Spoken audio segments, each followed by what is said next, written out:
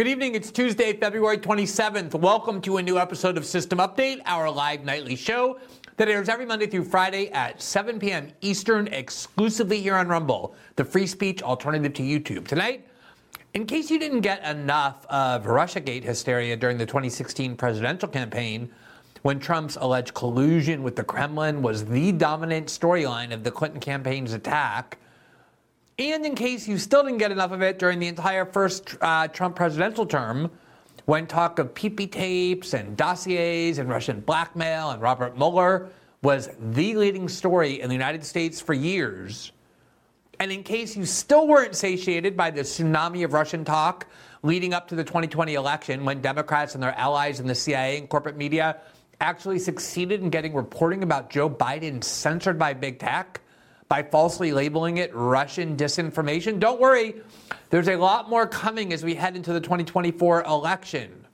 Earlier this week, the grande dame of Washington media, NBC News and MSNBC, Andrea Mitchell, who is also long the wife of former Federal Reserve Chair Alan Greenspan, announced that the 51 former intelligence officials who warned of, quote, Russian disinformation in the lead up to the 2020 election now feel, quote, vindicated in her words, despite the fact that the claim they made that the Hunter Biden laptop was Russian disinformation is every bit as much of a lie now as it was then. Somehow they feel vindicated.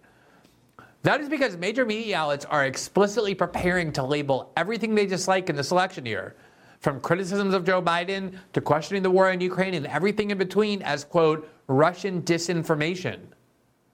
With apologies to one of the world's greatest animals, these media operatives are like a dog who finds a toy they love and then refuses to release it from its mouth no matter what.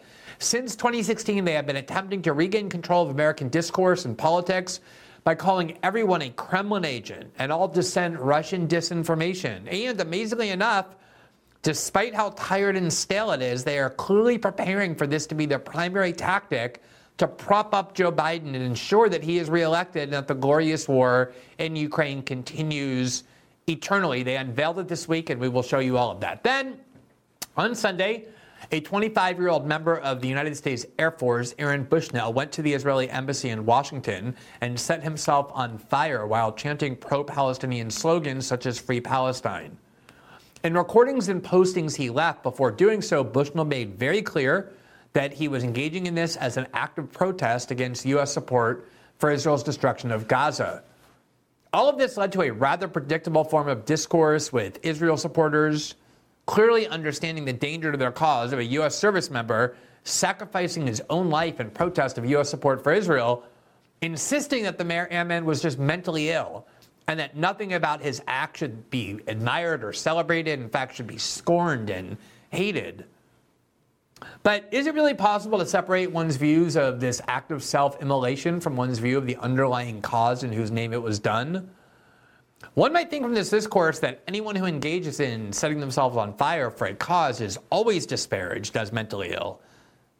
But that is simply not true. The U.S. has a long history of venerating such acts and expressing admiration for people who do this, provided the cause is right. So is there anyone condemning this self-immolation now because they believe that the act is inherently immoral, or is it just cover for their opposition to the underlying cause that he cited of stopping Israel's destruction of Gaza? It's really worth taking a look at.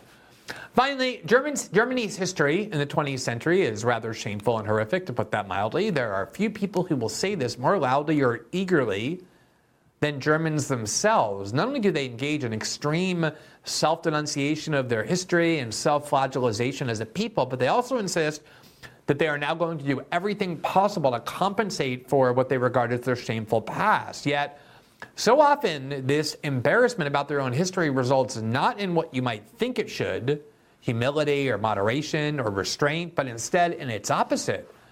Some of the most unhinged extremism on the planet emanates from German officials. Indeed, one could easily make the case that Germany is, despite all this history, or more accurately because of it, still the most extremist nation in all of Europe. We will examine how and why. Before we get to the episode, a few programming notes. We are encouraging our viewers to download the Rumble app, which works both on your smart TV and your telephone, because if you do so, you can follow the shows you most like to watch here on the Rumble platform. And if you do that and then activate notifications, which we hope you will, it means you will be notified by text or email, however you want, the minute any of these shows begin broadcasting live on Rumble. So that way you can just click on the link the minute they begin broadcasting. You don't have to wait around when those other shows are late, as I hear they are. You don't have to try and remember which times each show goes on the air. You'll simply be notified. You just click on the link and you can start watching it on the Rumble app. And doing so really helps increase the live audience of each of these shows, which in turn really helps Rumble's platform and the cause of online free speech to which it's devoted. As another reminder, System Update is also available in podcast form. You can listen to every episode 12 hours after the first broadcast live here on Rumble on Spotify, Apple, and all the major podcasting platforms. If you rate, review, and follow the show, it really helps spread the visibility of the program. As a final reminder, every Tuesday and Thursday night, once we're done with our live show here on Rumble, we move to Locals, which is part of the Rumble platform. We have our live interactive after show that's designed to hear from you with your questions, critiques, feedback, suggestions. That after show is available solely to members of our Locals community. And if you want to become a member of our Locals community, which gives you access not only to those twice a week after shows, but also to the transcripts of every program that we broadcast here, we publish there on Locals. It's the place that we have all sorts of interactive features where I can respond to your questions and critiques. It's the place we publish our original journalism in written form. And most of all, it's a community on which we rely to support the independent journalism that we're doing here every night. Simply click the join button right below the video player on the Rumble page, and it will take you directly to that Locals platform. Tonight being Tuesday, once we're done with our show here, we will move to that live after show. For now, welcome to a new episode of System Update, starting right now.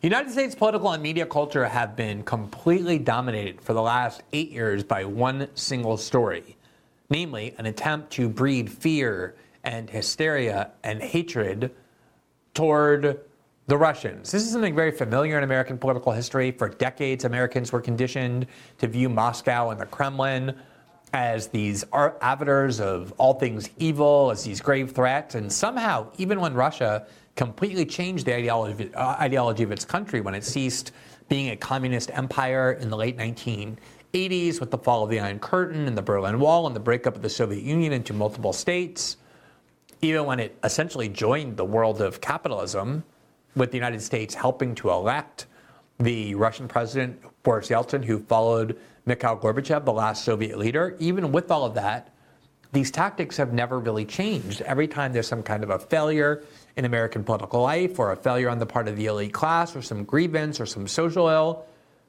American elites instinctively, instead of accepting blame for themselves, have this scapegoat in Moscow that they encourage everybody to blame instead of blaming them. And as a result, it has led to this utter obsession with Russia. If you're a critic of the Democratic Party or bipartisan wars in Washington, or question Joe Biden in any way or any of his policies, you will automatically be declared to be a paid agent of the Kremlin, as I just was right before I went on the air by a regular MSNBC contributor who said to me, "How much are you paid by the Kremlin?" They mean this earnestly. It's a brainworm that they are consumed by, and they genuinely believe it. It's not only a tactic. They have talked themselves into the fact that everywhere they look, there's like a Russian lurking under the bed, controlling everything that they dislike about the world. And this was the main theme of the 2016 election. It was the primary attack line for the first term of the Trump presidency. And it was the tactic used over and over to discredit any reporting that was derogatory about Joe Biden leading into the 2020 election as well, up to the point where they actually got major reporting on the Biden family's business activities in Ukraine and China and elsewhere censored by Twitter and then by Facebook by falsely getting the CIA to label this Russian disinformation when in fact all along these documents were real. So if you've had enough of that, sorry, you're going to have to live through another election cycle where the corporate media is throwing around these same concepts, these same terms, accusing everything of being blamed on Russia. And the reason I know that is because they're already doing it. They're already saying it. Here from NBC, just this week, is an article headline, "Russia's 2024 election interference has already begun." They're not saying it's coming. They're saying it's already begun, which is another way of saying that their tactic of protecting Joe Biden by accusing everyone of being a Kremlin agent and every critical word about Joe Biden being Russian disinformation, that's what has already begun. Quote, Moscow is spreading disinformation about Joe Biden and other Democrats to lessen U.S. military aid to Ukraine and U.S. support for NATO. Former officials and cyber experts say, quote, U.S. officials and experts are most concerned. I'm sorry, who's most concerned? Oh, don't worry. It's U.S. officials and experts. The people have an incredibly long and storied history of telling the truth, of being incredibly reliable in everything they say. When you hear from corporate media that U.S. officials and experts are saying something, there's one thing you know, it's you can take it to the bank. It's filled with integrity and truth. And what they're saying now is the following, quote, U.S. officials and experts are most concerned that Russia could try to interfere in the election through a, quote, deepfake audio or video using artificial intelligence tools or through a, quote, hack and leak, such as the politically damaging theft of internal Democratic Party emails by Russian military intelligence operatives in 2016.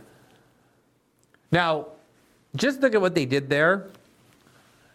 First of all, they're saying one of the dangers is that we could have a deep fake audio or video. So if, for example, there appears a video or an audio of Joe Biden talking to Hunter Biden about a bribe or some other scheme, you're already primed to dismiss it as a deep fake by artificial intelligence perpetrated on you by Russian military intelligence operatives.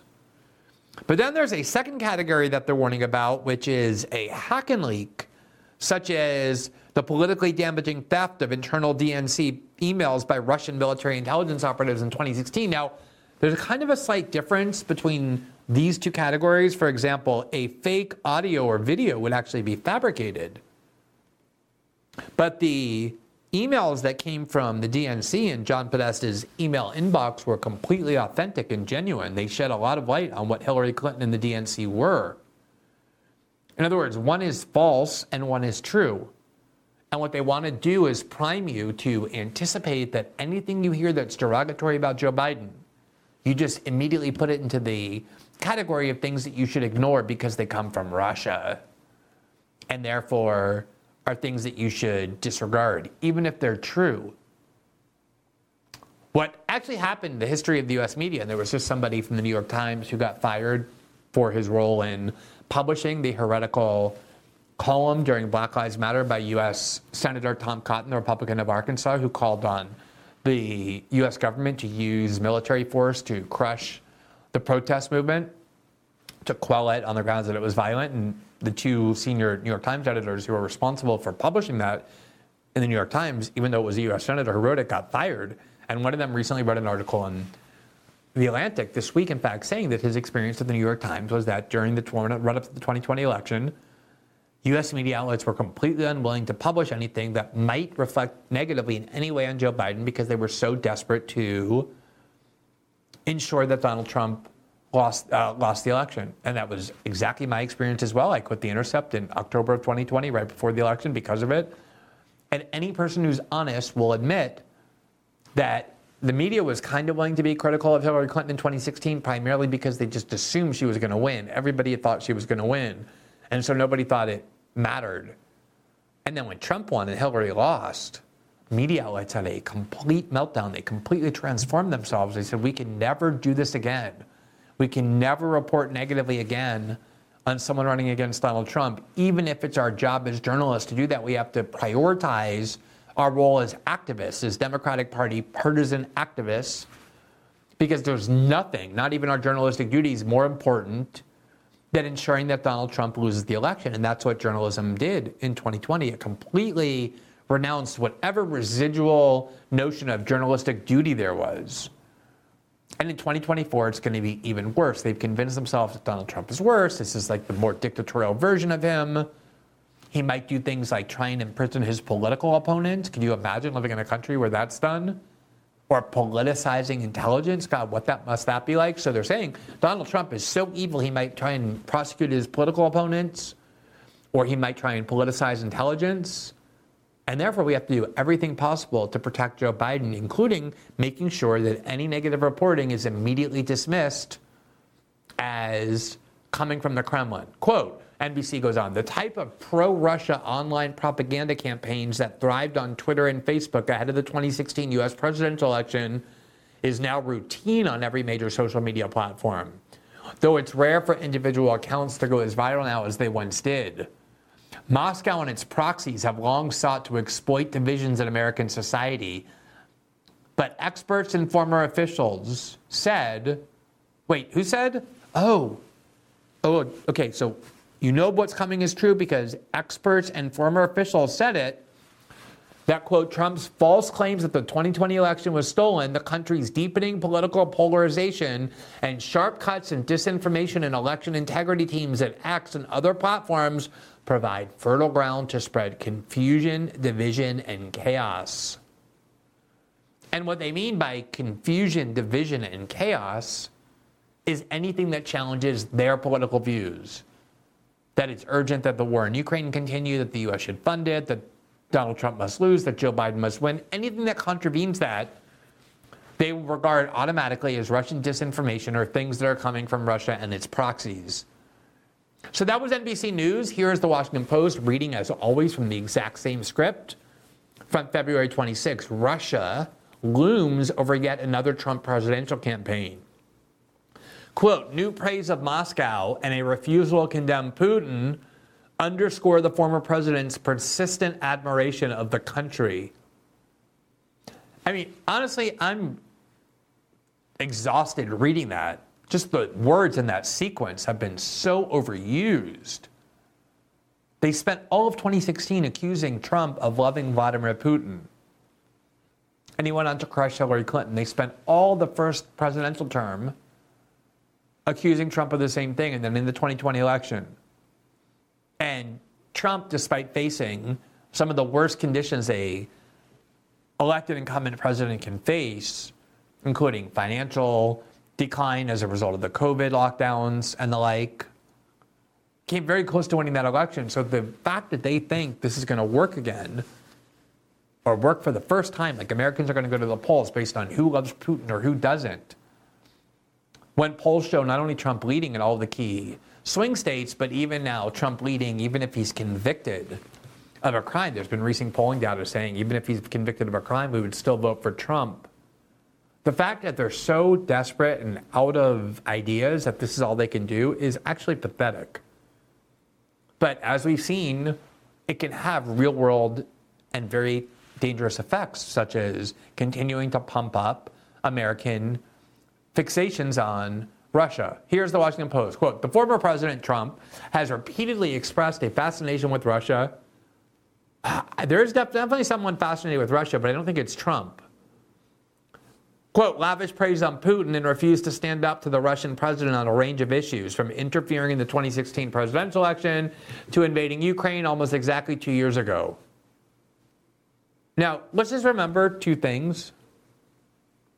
When Russia annexed Ukraine, they did that in 2014 when Barack Obama was the president. When Russia invaded Ukraine in 2022, they did that when Joe Biden was the president. There were no invasions during Trump's presidency by Russia, no attempts to seize more territory. This all happened under a Democratic president, two Democratic presidents, not Donald Trump. On top of which, as we've been through many times before, it was Barack Obama who refused to send lethal arms to Ukraine, and Trump did that. So all of this is fiction, on top of being paranoid. Quote, Trump's reluctance to forcefully confront Russia and his regular adulation of Putin have long raised the question, with Trump, why do, quote, all roads lead to Putin? As then Speaker Nancy Pelosi, a Democrat from California, memorably asked in 2019 during a contentious cabinet room meeting.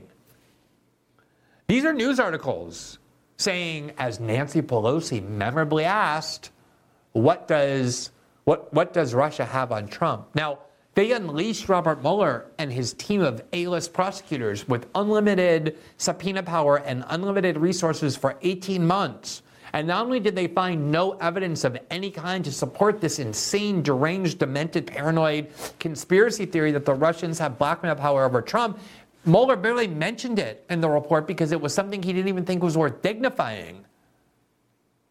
And yet the most partisan Democrats continue to insist that this is not just a story, but the most important story. And if you think I'm exaggerating, here is the Boston College history professor, Heather Cox Richardson, who has become the most popular writer on Substack by churning out just one article after the next that's just anti-Trump agitprop, pro-DNC, talking points. She makes $5 million from all the subscriptions that earns, because feeding liberals paranoia about Trump and Russia is by far the easiest way to get rich overnight in politics, and she has done that very well, very successfully. And here's what she tweeted today, quote, "Very important article from Josh Marshall at the Talking Points memo. Extra points for, quote, Russian dirt safari. The more I think about it, the more it seems the main story of the past decade has been Russian disinformation to undermine U.S. democracy." Just imagine how insulated in a partisan bubble you have to be to believe that the main story confronting the United States is Russian disinformation and Russian attempts to subvert American democracy. But this is not a tactic. This is what Democrats really believe. Here is former House Speaker Nancy Pelosi on with former Biden spokesperson, and still Biden spokesperson, she just works at MSNBC now, Jen Psaki. And they were talking about, you'll never guess, Russia. And here's what Nancy Pelosi said. This is not in 2016 or 2018 before the Mueller report came out. This is just last week on MSNBC. Putin is probably the richest person in the world. Probably the richest person in the world. Forget all these ratings that people have. The richest person in the world. He's also the most, well, not the most evil, stiff competition for that honor, but nonetheless among the top 3 or 4 most evil people in the world. What does he have on Donald Trump that he have to constantly world? Look at Jen Psaki's face as Nancy Pelosi spreads this insane conspiracy theory in 2024 that Donald Trump is being blackmailed by Vladimir Putin. Look at the smug, knowing, arrogant smirk on that face of hers. Jen Psaki was one of the people who spread the CIA lie right before the 2020 election that the Hunter Biden laptop was Russian disinformation. They don't learn because they don't want to learn. They realize that this constant paranoid Russia script helps the Democratic Party win, or they believe it will. And so as Nancy Pelosi, look at the face already just on the screen, this smirk, this nauseating smirk as this old lady spews this completely demented conspiracy that has been debunked over and over. Look at the Mueller report. Where is the evidence that Donald Trump has anything, or Vladimir Putin has anything on Donald Trump, let alone has been systematically blackmailing him to serve Russia's interests? And they put Pelosi on to say this with no evidence. These are the people who insist. They hate disinformation. They hate conspiracy theories. Nobody spreads it more. What does he have on Donald Trump that he have to constantly be catering to Putin?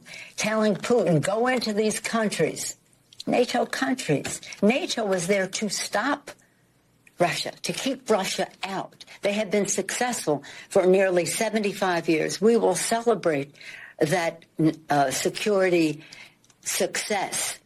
And then we have, what's his name? I usually have him nameless, saying he doesn't support NATO and encouraging Russia to invade NATO countries. He who shall not be named. I know Voldemort well, so there's another guy kind of like him. What do you think? We're all wondering this question. Oh my God, that's so cutting and so effective and so mature. And they won't name Donald Trump as they spend all their time talking about him. How incredibly clever. Trump's comments, as always, are being distorted. What he said was that, look, if we're going to have NATO, the Europeans need to pay their fair share. Why do we have to pay so much more to protect Europe?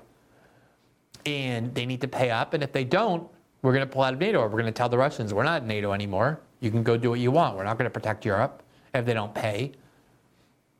And so, of course, they try to turn this into some like literal policy platform that Trump is encouraging Russia to go attack NATO, as opposed to a hyperbolic way of saying that the Europeans have to pay their fair share.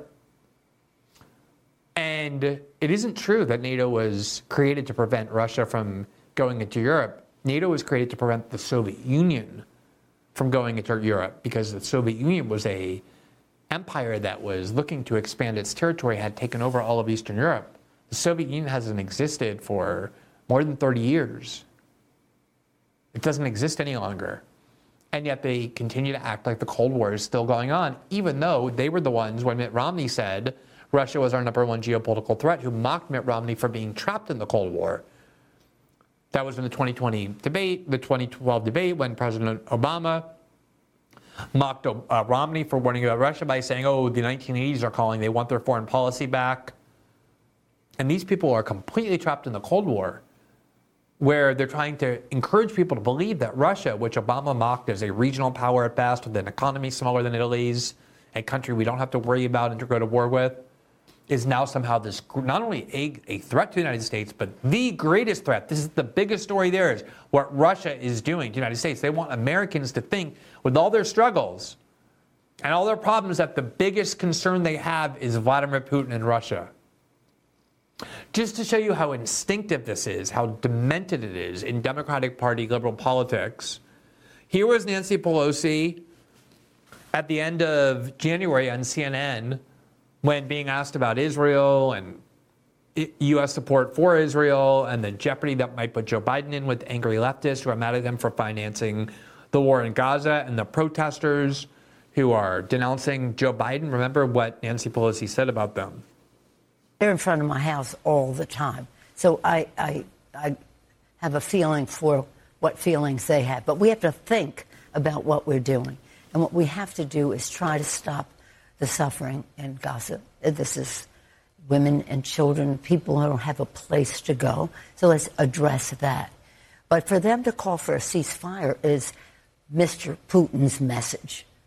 Mr. Putin's message. Make no mistake, this is directly connected to what he would like to see.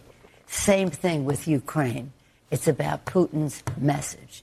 I think some of these protesters are spontaneous and organic and sincere.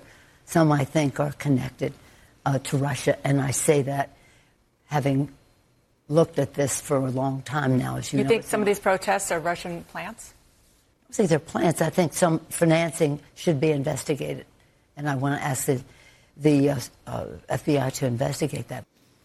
So, just to be clear there, Nancy Pelosi is angry that there are protesters outside her house. She's one of the most powerful politicians of the country, and so they're protesting outside her house because she and Joe Biden support and are financing the war, the Israeli war in Gaza. Now, her response to that is to say, oh, I think these people are Russian agents. They're doing the bidding of Vladimir Putin. They might even be paid for by the Kremlin. And I think the FBI, I'm going to get the FBI to go investigate them. I'm going to call the FBI and investigate these leftist protesters who are angry at the Democratic Party because they're probably doing Vladimir Putin's bidding. Because somehow it's Vladimir Putin who cares so much about the Israeli-Palestinian conflict, and it's he who wants a ceasefire, and therefore anybody who is against U.S. financing of the war in Israel must be a Kremlin agent. You see how reflexively they label anyone that disagrees with them or that criticizes them as Russian agents, to the point that she even calls on the FBI like it's her personal security force. Go investigate these people, these Americans who are exercising their First Amendment right to protest. Go investigate them. Here is Andrea Mitchell,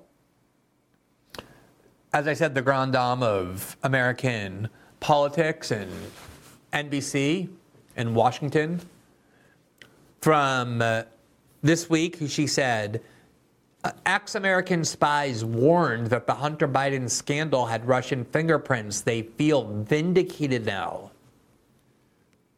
She's referring there to the 51 ex-U.S. intelligence agencies who fabricated a lie that the Hunter Biden laptop had all the hallmarks of Russian disinformation, and then Natasha Bertrand at CNN turned that into, or rather at Politico at the time, turned that into a headline that said, Hunter Biden laptop story is Russian disinformation, former U.S. spies warn.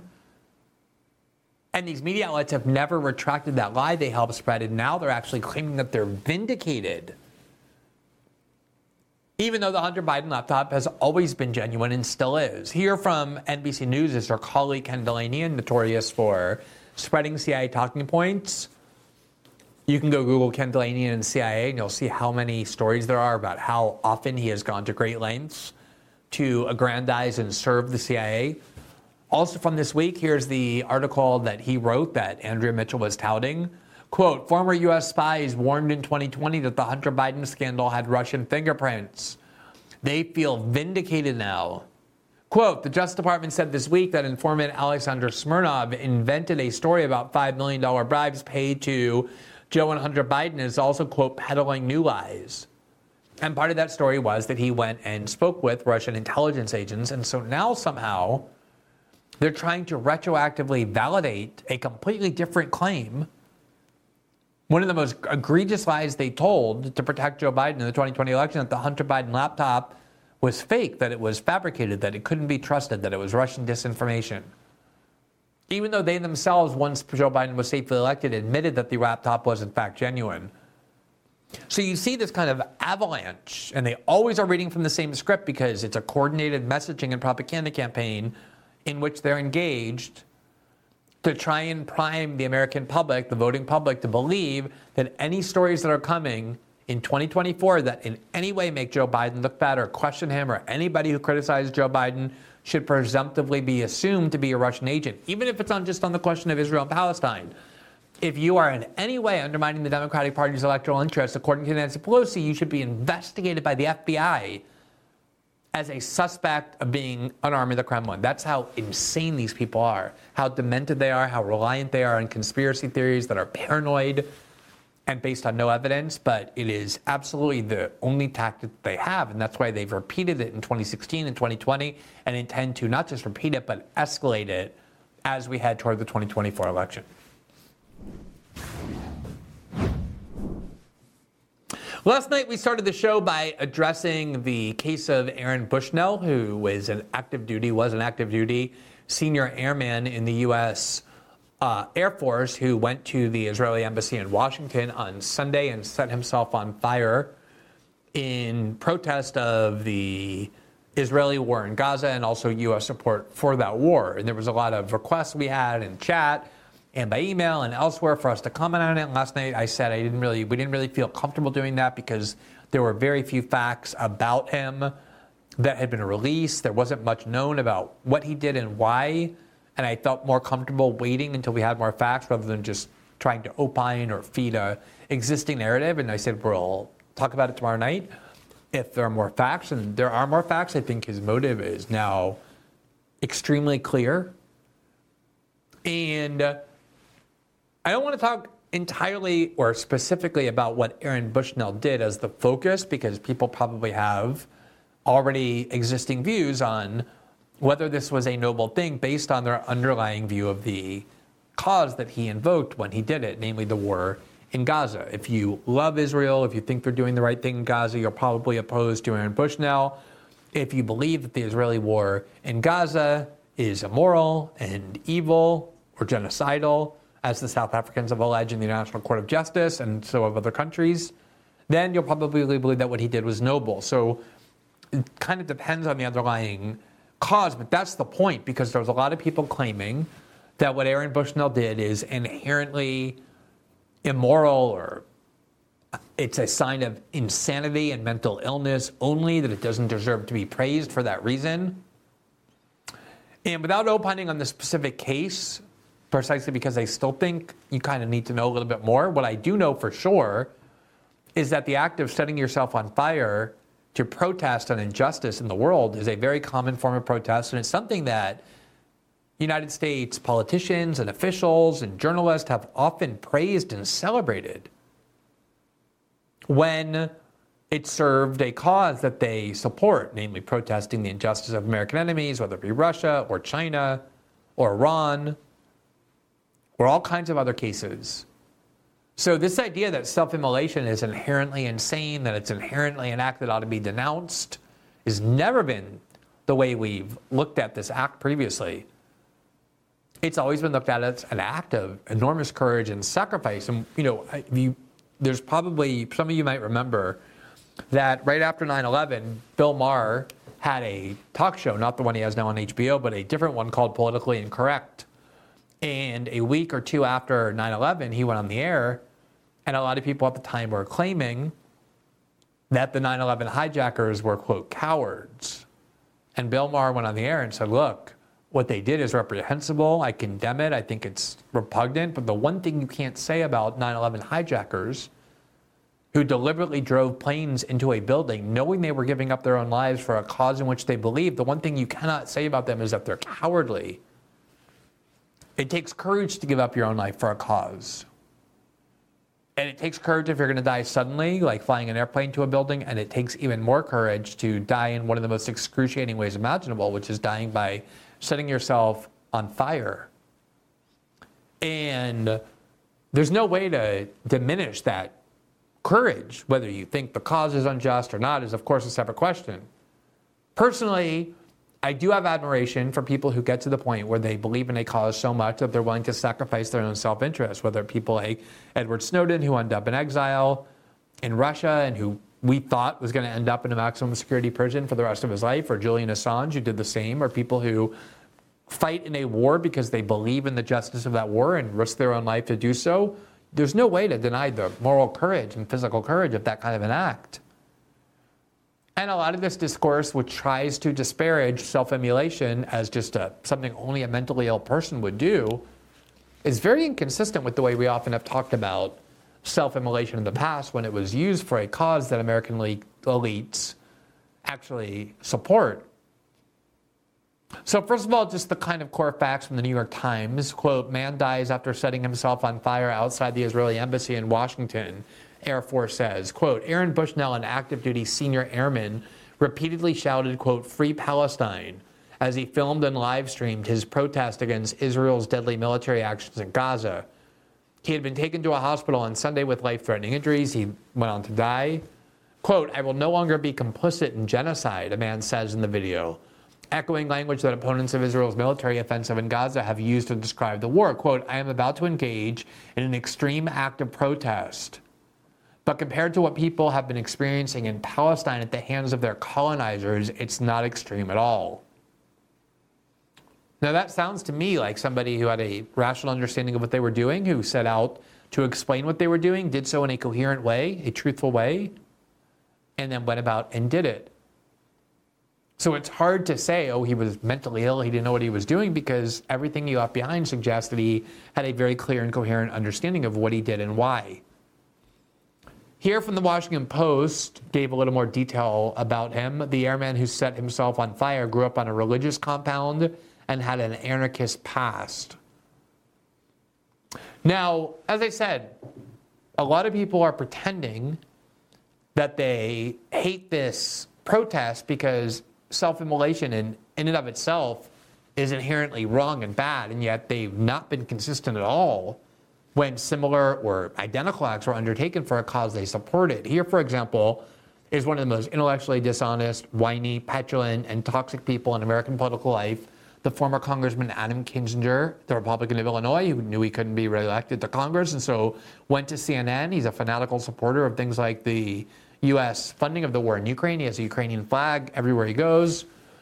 But he also supports the U.S. financing of Israel. He's a big Israel supporter as well. And so he went onto Twitter and said, quote, suicide is not heroic. This was when, obviously, everybody was discussing the Aaron Bushnell case, and he was there to disparage it. Suicide is not heroic, he said. And yet, many people found a tweet of his from February of 2022, right after the Russians had invaded, in which he said the following: a salute with 2 Ukrainian flags and 2 American flags. Hero Ukrainian soldier, quote, blows himself up to destroy bridge and stop Russian invasion forces storming in from Crimea. So there he was praising as honorable and heroic an act of suicide in defense of a cause that he actually supported. Now, you might say, well, that wasn't self-immolation, it was suicide. So let's look at other examples of how self-immolation has typically been discussed. One of the people who I immediately remembered as having engaged in self-immolation was a 25-year-old street vendor in Tunisia. He had been college educated, but he couldn't get a job in Tunisia. It was a corrupt society, a repressive society. He was forced to work as a vendor, selling items on the street to support his family. And the police came one day and tried to take all of his things that he was selling, which is the only way he could earn a living in Tunisia. There had just been a WikiLeaks report the year before showing how all of these countries in that region that the United States supported were deeply corrupt. The New York Times editor-in-chief at the time, Bill Keller, credited WikiLeaks with helping to spark the Arab Spring. And Arab Spring activists won the Sakharov Prize, which is named after a Russian dissident. It's genuinely given for people who the West considers heroic. And here's who won in 2011. You see the headline, Arab Spring activists win 2011 Sakharov Prizes from Radio Free Liberty. Quote, 5 Arab Spring activists have won the European Parliament's 2011 Sakharov Prize. Quote, this year's winner symbolizes the struggle for dignity, for democracy, and for human rights. And they are co-authors of historical change in the Arab world, Buzek said. Not sure who Buzek is. I presume it's somebody with the European Union. The winners are Mohamed Bouazizi from Tunisia, whose death after he set himself on fire triggered the chain of popular uprisings in North Africa that became known as the Arab Spring. And this person, this 25-year-old street vendor who set himself on fire in Tunisia, was widely heralded as someone engaged in an act of great heroism, of great nobility, of great consequence. He won the Sakharov Prize after he had died for his act of self-immolation. And here's what President Obama had to say about this in January of 2011. On December 17th, a young vendor named Mohamed Bouazizi was devastated when a police officer confiscated his cart. This was not unique. It's the same kind of humiliation that takes place every day in many parts of the world. The relentless tyranny of governments that deny their citizens dignity. Only this time something different happened. After local officials refused to hear his complaints, this young man, who had never been particularly active in politics, went to the headquarters of the provincial government, doused himself in fuel, and lit himself on fire. There are times in the course of history when the actions of ordinary citizens spark movements for change because they speak to a longing for freedom that has been building up for years. In America, think of the defiance of those patriots in Boston who refused to pay taxes to a king, or the dignity of Rosa Parks as she sat courageously in her seat. So it was in Tunisia, as that vendor's act of desperation tapped into the frustration felt throughout the country. That is veneration for somebody who engaged in an act of self-immolation against a government that we were denouncing as tyrannical. Now, the reality was these governments that became the target of the Arab Spring, including Egypt, were dictatorships the United States, including under the Obama administration, had long supported. But Obama loved nothing more than getting up on his high horse and talking about people's quest for freedom and comparing everybody to Rosa Parks. And so this Tunisian street vendor who set himself on fire became a hero of the Western press and of President Obama. That was the prevailing narrative. Not that he was mentally ill, that only a crazy person would set himself on fire, that setting yourself on fire is a very stupid way to engage in protest. They were heaping prizes on him and veneration at the highest level of Washington politics from the podium at the White House by the president. Because in that case, that was a political cause that we wanted to write on, that we wanted to celebrate, that we wanted to expand. And so self-immolation was something that we regarded as courageous. The same exact thing happened when a dissident journalist in Russia set herself on fire. Here from Politico in October of 2020. For Russia, a journalist's self-immolation is a wake-up call. Irina Slavina's last message was, for, quote, for my death, I ask you to blame the Russian Federation. She was constantly held up as an anti-Putin hero because she used self-immolation not to target our ally, as this 25-year-old airman did, but to denounce one of our enemies, the Russian government. Nobody very few people in American political life criticized her self-immolation because it was aimed at Vladimir Putin. Here from the New York Times, March 4th, 2016, a Tibetan monk, 18 years old, dies after self-immolation to protest Chinese rule. The monk, Khalsang Wangdu, 18, set himself to fire on Monday, according to Free Tibet, a group based in London. On the same day, a 16-year-old Tibetan student, Georgi Sering, committed the same act in India while shouting Free Tibet, the group said. He survived and was in a hospital in New Delhi on Tuesday. Hillary Clinton, the frontrunner to be the Democratic presidential candidate, held up a black and white photo of Mr. Dorji while talking in Minnesota to the president of the Tibetan National Congress, an advocacy group. And there you see the photo of Hillary Clinton celebrating this 16-year-old boy who set himself on fire on behalf of Tibet in protest of an American enemy, namely China. So if you self-immolate and you do so to protest China, or you do to protest Russia, or you do so in protest of tyranny in the Arab world, and Americans want to pretend that they're on the side of freedom for the Arab world, self-immolation gets celebrated as heroic. There are monuments built and prizes given for it. Here from Radio Free Liberty in January of 2019, 50 years after his self-immolation, Czech student Jan Palek remains a symbol of defiance. He was a Czech student who engaged in self-immolation to protest the Soviet Union's repression of his country. And here you have Radio Free Liberty talking about him as a symbol, a heroic symbol of defiance. Not as mentally ill, not as a crazy person, not as selfish, not as somebody who should be disparaged, somebody who should be held up and admired. The friend of the show and the very intrepid independent journalist Michael Tracy found this example, quote, Robert McNamara, in his 1995 memoir on Norman Morrison, a Quaker anti-war activist who self-immolated 40 feet from McNamara's Pentagon window on November 2nd, 1965. McNamara said he was deeply affected by the act, especially because his wife and kids agreed with the immolator. I could show you a lot more here from, this is, I believe, from McNamara's book, where he wrote, anti-war protests had been sporadic and limited up to this time and had not compelled attention.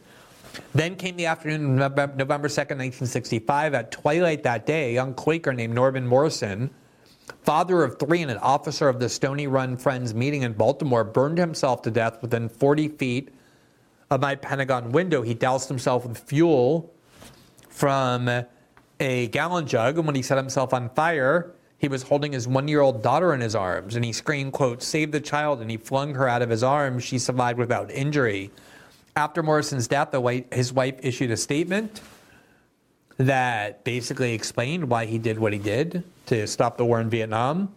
And McNamara said the following in his book, quote, I reacted to the horror of his action by bottling up my emotions and avoided talking about them with anyone, even my family. I knew Marge and our 3 children shared many of Morrison's feelings about the war, as did the wives and children of several of my cabinet colleagues, and I believed I understood and shared some of his thoughts.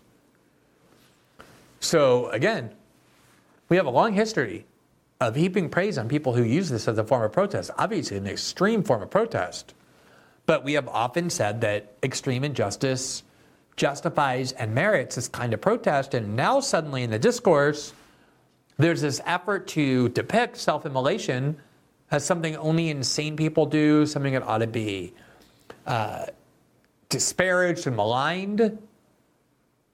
There were calls on Twitter today for people demanding that Elon Musk remove the tweet of Cornel West, who spoke in admiration, not of the act of self-immolation even, but just for Aaron Bushnell, who is the one who engaged in self-immolation in this cause of stopping the war in Gaza.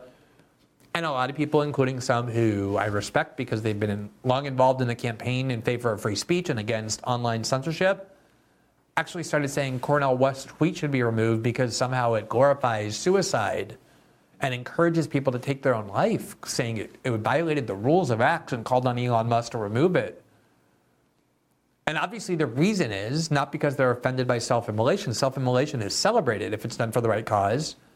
It's because they were concerned that this might bring consciousness to the cause of stopping the war in Gaza. And these people are very vehement supporters of Israel and the war in Gaza, and therefore want to disparage this act. But that is not always how, in fact, that's not usually how self-immolation is discussed. It's often discussed as a very noble and brave and heroic and consequential act of protest that has sparked some of the most important and beneficial events, according to our political and media elites, when it serves their agenda to do so. And so I think as you hear this discourse about Aaron Bushnell and what he did, I think it's very important to understand that the context is not that self-immolation is considered intrinsically wrong. It's all based on how people view the cause that is being advanced by that very extreme, admittedly extreme, but also definitely very courageous act. Germany, I think, is probably the single most bizarre country on the earth. They obviously are deeply affected in a fundamentally psychological and visceral way by knowing that it was their country and their people that started World War II, played a big part in World War I as well, perpetrated the Holocaust, considered one of the worst crimes of the last millennia, if not the worst crime. And for whatever reason, German officials have decided that it is their duty to make amends for what was done before they were alive by their ancestors, who share the same genetic pool, I guess, and they feel therefore responsible. And yet the solution or the effort to try and compensate for these past historical abuses for which they feel responsible is not to offer themselves up in humility and moderation and to say, look, I mean, every time Germans have tried to influence the world, it's been for bad things have happened. Maybe we'll just take a step back for a few generations, kind of be humble and moderate for once, kind of stay in the middle, not express very strong opinions. They've gone in completely the other direction, nominally, where it's still the case that whatever policies they believe are righteous, they become the most extremist country in terms of advocating it and demanding it and pushing it and taking it to its most logical extremes. One of the causes that Germany has taken up more so than any other country, arguably in Europe, is the glories of the war in Ukraine. And it's very strange because over the past several decades, German officials have been among the leaders in the continent in trying to have friendly relations with the Russians and with Moscow for reasons that make a lot of sense, namely that in the past when Germany and Russia have ended up in hostilities with one another, especially with war between their two countries, extremely terrible things have taken place. And so the idea was for Germany, for Russians, for the world, as Germans, we should try and have very amiable relations with Russia. And for a while they were doing that. And then came the election of Trump and Brexit, which they blamed on the Russians, and then the invasion of Ukraine. And now it's extraordinary. We're back to hearing German chancellors holding outdoor rallies, screaming in German about the moral imperatives of defeating Russia on the battlefield, the glories of war. Yet again, it's time to defeat the Russians on the battlefield. And it was the Germans who were the first to send tanks to the Ukrainians. So German tanks are once again rolling through Europe toward Russia through Ukraine. And we interviewed a leftist leader in Germany, Sarah Wagenknecht, who has actually become popular among a lot of the people on the populist right, in part because she hates the culture war that the left has undertaken, but also because she has become an outspoken opponent of Europe's support for the war in Ukraine. And one of the things she talks about is imagine the psychological trauma that Russians feel, if you know anything about history, from watching German leaders talk about the beauty and glories and moral imperatives of defeating Russia on the battlefield and the need to send tanks, and watching German tanks roll through Europe eastward on their way to the Russian border through Ukraine. Here was the German Chancellor Olaf Scholz in May of 2022 at an outdoor rally speaking about how important it was for Germany to take the lead in helping Ukraine defeat Russia. And I'm going to, just for those who are listening by podcast, I'm going to read the English subtitles that are on the screen. Quote, we will continue to support Ukraine with money and humanitarian aid. But it also has to be said we will support it to be able to defend itself with arms deliveries, as many other countries in Europe are doing. This is necessary now. I respect all pacifism. I respect all attitudes. But it must seem cynical to a citizen of Ukraine to be told to defend himself against Putin's aggression without weapons. This is outdated. This war will have consequences all over the world. Already now we have to worry that there are those who will starve, that there are countries that can no longer afford grain for their people, that this whole war situation will lead to a worldwide hunger crisis. And that's why I say, as a trade unionist, as a citizen of this country, and also as Chancellor of the Federal Republic of Germany, we will not leave these poor countries alone. We will support them. And it was an outdoor rally. There were Germans there. They were throwing their fists up in the air as their German Chancellor was talking about the necessity and the nobility and the justness of war with Russia. Probably the most extremist face of the neoliberal order is the German woman who leads the EU as its president, Ursula von der Leyen. She has become a fanatical supporter of the war in Ukraine, also the attempt to censor the internet in the name of stopping Russian disinformation. If you just listen to her, you see the face of fanaticism. And she is the German face of the EU. She is now running for re-election for another term, and she's almost certain to be re-elected. The bureaucrats in Brussels love Ursula von der Leyen because she represents the face of Europe, but in the most extremist way possible. Germany is the biggest and most powerful country in Europe. It's the richest. And so when the Germans speak, the Europeans listen. And they've been vying with the French for the biggest say in Europe for a long time. And the Germans definitely are, I would say, dominant when it comes both to their own country and to the EU. Here is Ursula von der Leyen in January of 2024 at the World Economic Forum. For the global business community, the top concern for the next 2 years is not conflict or climate. It is disinformation and misinformation, followed closely by polarization within our societies. These risks are serious because they limit our ability to tackle the big global challenges we are facing.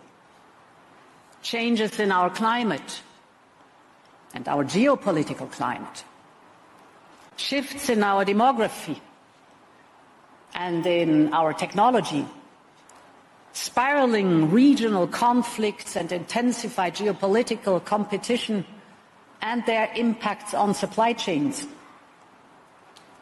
The sobering reality is that we are once again competing more intensely across countries than we have in several decades. And this makes the theme of this year's Davos meeting even more relevant: rebuilding trust. This is not a time for conflicts or polarization. This is a time to build trust. This is a time to drive global collaboration more than ever before.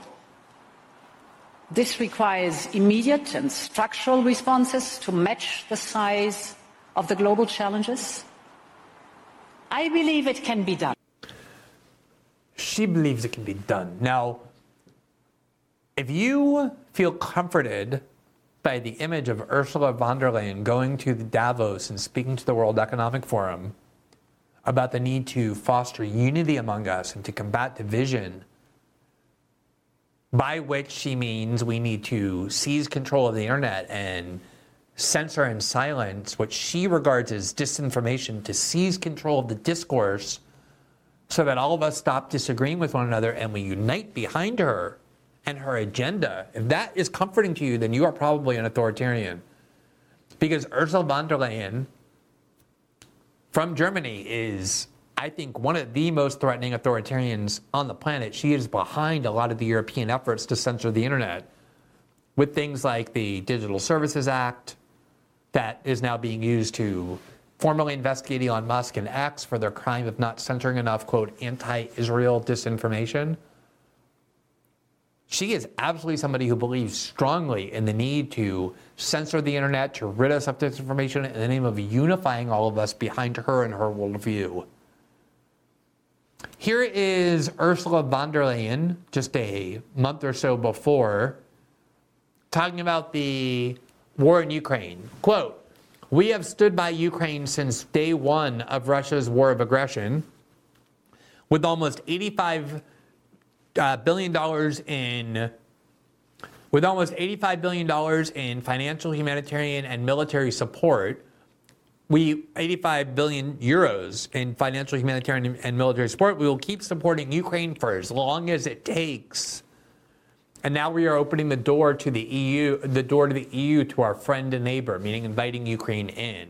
Here is the video that she posted of herself with President Zelensky, where she's talking about the glories of Ukraine and the need to fight and win until the end.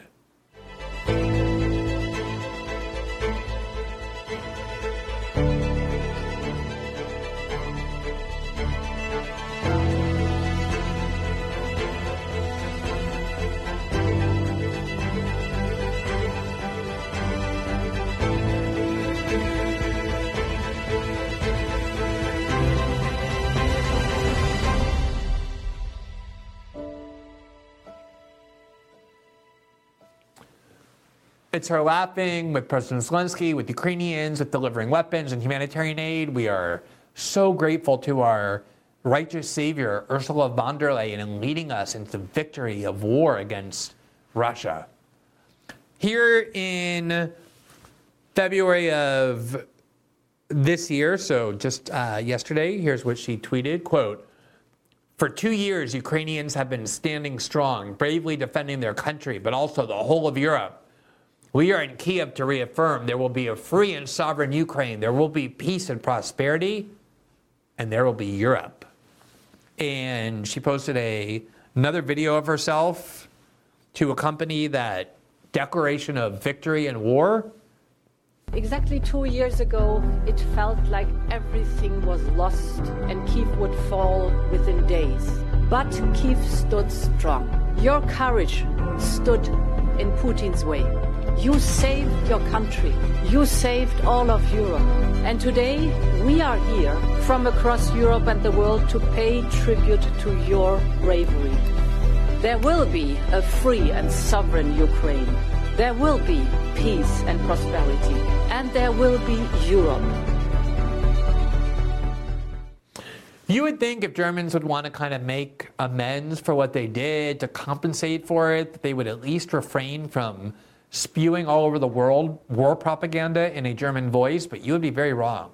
They are the leaders in this sort of anti-Russia war propaganda, just like they were in the 20th century. They just believe that now they're doing it for a different cause. They're just as fanatical, they're just as extremist, they're just as unyielding, they're as self-righteous and as convinced as ever. No doubt enters their brain. They're there to fight until the end.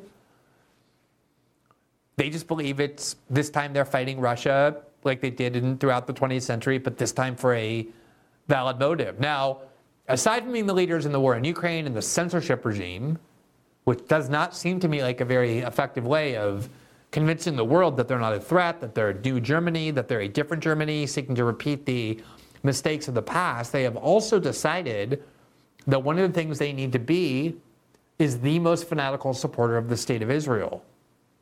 Not the most fanatical supporter of Jews, but the most fanatical supporter of the state of Israel. In fact, they have been oftentimes very abusive toward and even threatening toward German Jews who are dissidents or Israeli Jews who visit Germany and speak out against German policy or even against their own country in Israel.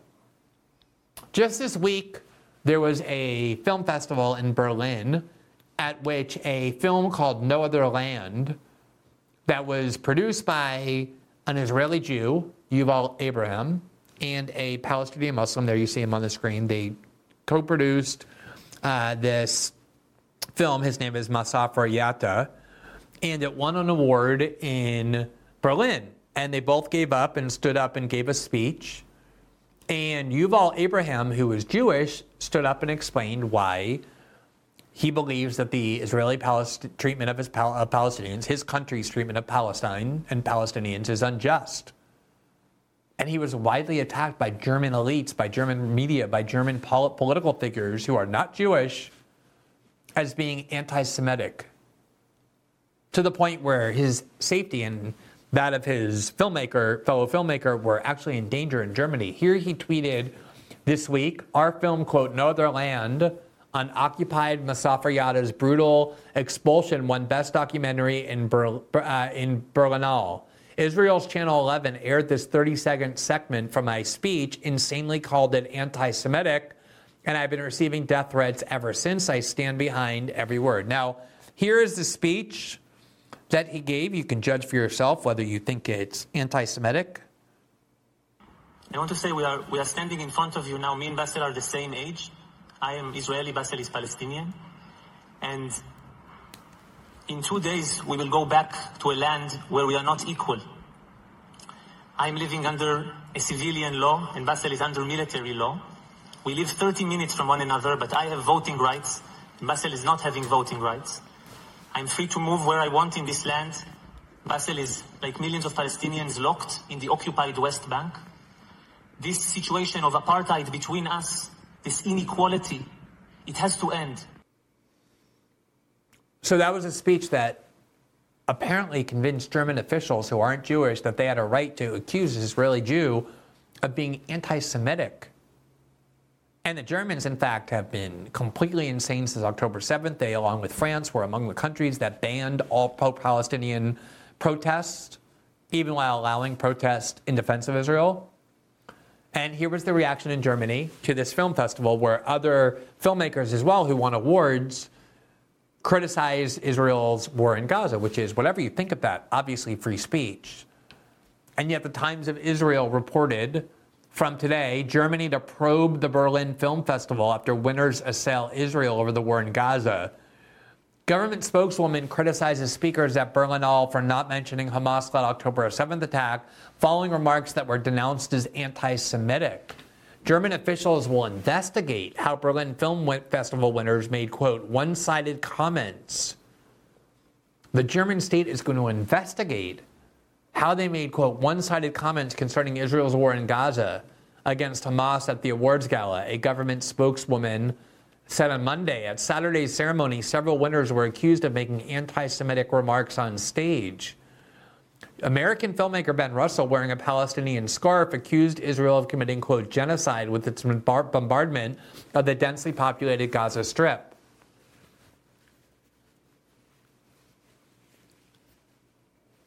Palestinian filmmaker Basil Adras said the Palestinian population was being, quote, massacred by Israel, to applause from the audience. Quote, it is unacceptable that the terrorist attack by Hamas on October 7th was not mentioned. Government spokeswoman Christiane Hoffmann told reporters in Berlin on Monday. Chancellor Olaf Scholz, quote, agrees that such a one-sided stance cannot be allowed to stand, Hoffmann said. Now, one of the officials from the German Ministry of Media and Culture was caught applauding that speech I just showed you after that film won that award. And it created a whole bunch of controversy in Germany. Why are they applauding this Jew who stood up, this Israeli Jew, and stood up and criticized Israel? And this is what the official German Ministry of Media and Culture tweeted in response to this controversy. Quote, regarding the applause at the Berlin Film Festival after Yuval Abrams' speech, Claudia Rotha's applause went to the Jewish Israeli filmmaker and journalist Yuval Abraham, who spoke out in favor of a political solution and peaceful coexistence in the region. From the point of view of the Minister of State for Culture, it is very worrying that Yuval Abraham says he is now receiving death threats after his appearance at the Berlinale in Berlin. So in other words, the German government came out and said, look, when one of our officials applauded that film, they weren't applauding the Arab. Don't worry about that. They were just applauding the Jew. Because he was the one who mentioned the need for the two-state solution and Palestinians to live side by side with Israelis in peace, even though that was the message of the film. Back in November, after Germany had already banned pro-Palestinian protesters, they were also censoring actively critics of Israel inside Germany. From the New York Times on November 10th, Germany's stifling of pro-Palestinian voices pits historical guilt against free speech. Quote, the country's authorities have banned many protests in the name of fighting anti-Semitism. Critics say such restrictions are discriminatory. Germany sees severely restricting criticism of Israel as a necessary part of atoning for the Holocaust. In recent weeks, Hamburg banned protests or restricted the number of Palestinian flags that could be waved.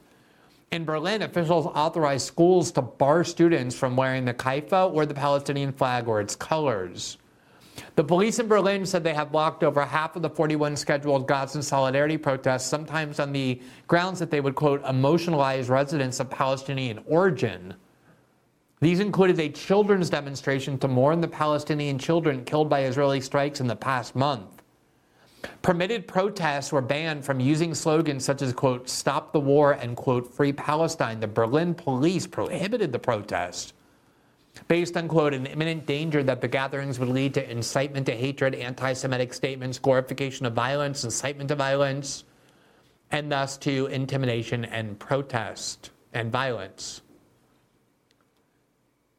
The Germans have just completely suppressed all of free speech in the name of not protecting American Jews or Israeli Jews or German Jews, many of whom are often denounced in the byproduct of these censorship orders, but in the name of protecting the foreign state called Israel from criticism in its war. How can you repent for the Holocaust through repressing dissent?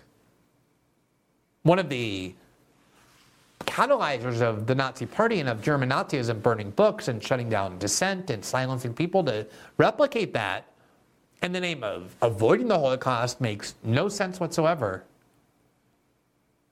Here from Politico in December of 2023, the New Yorker American writer Masha Gessen wrote a New Yorker essay that we read to you last week on why it's justified to learn lessons from the Holocaust and apply them to Israel. And Gessen was basically kicked off events and canceled from speaking in Germany, even though Gessen is an American Jew.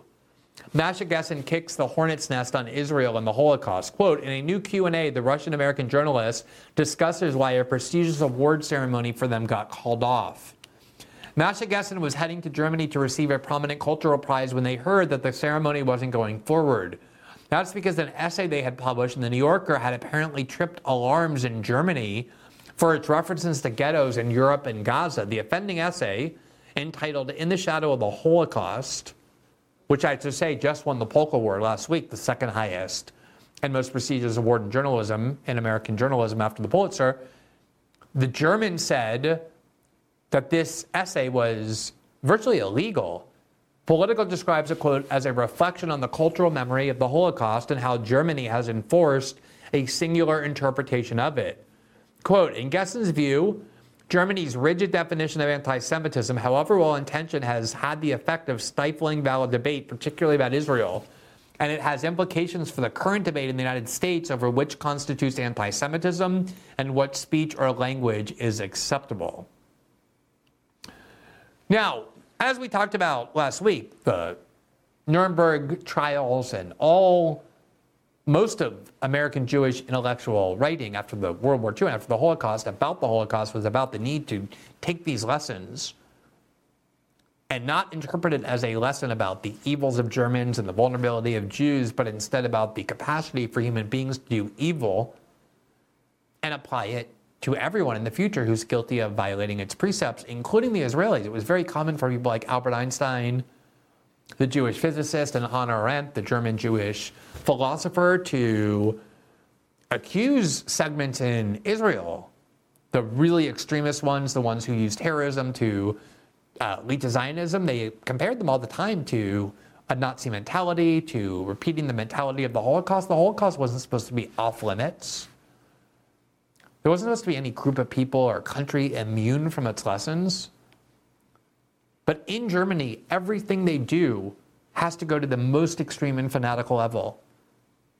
That's why they are the most extremist and most repressive about protecting Israel and justifying its war. They're the most extreme about propping up and glorifying and funding and arming the war in Ukraine and vowing to defeat Russia on the battlefield yet again, the third time in just over 100 years that they're doing that country.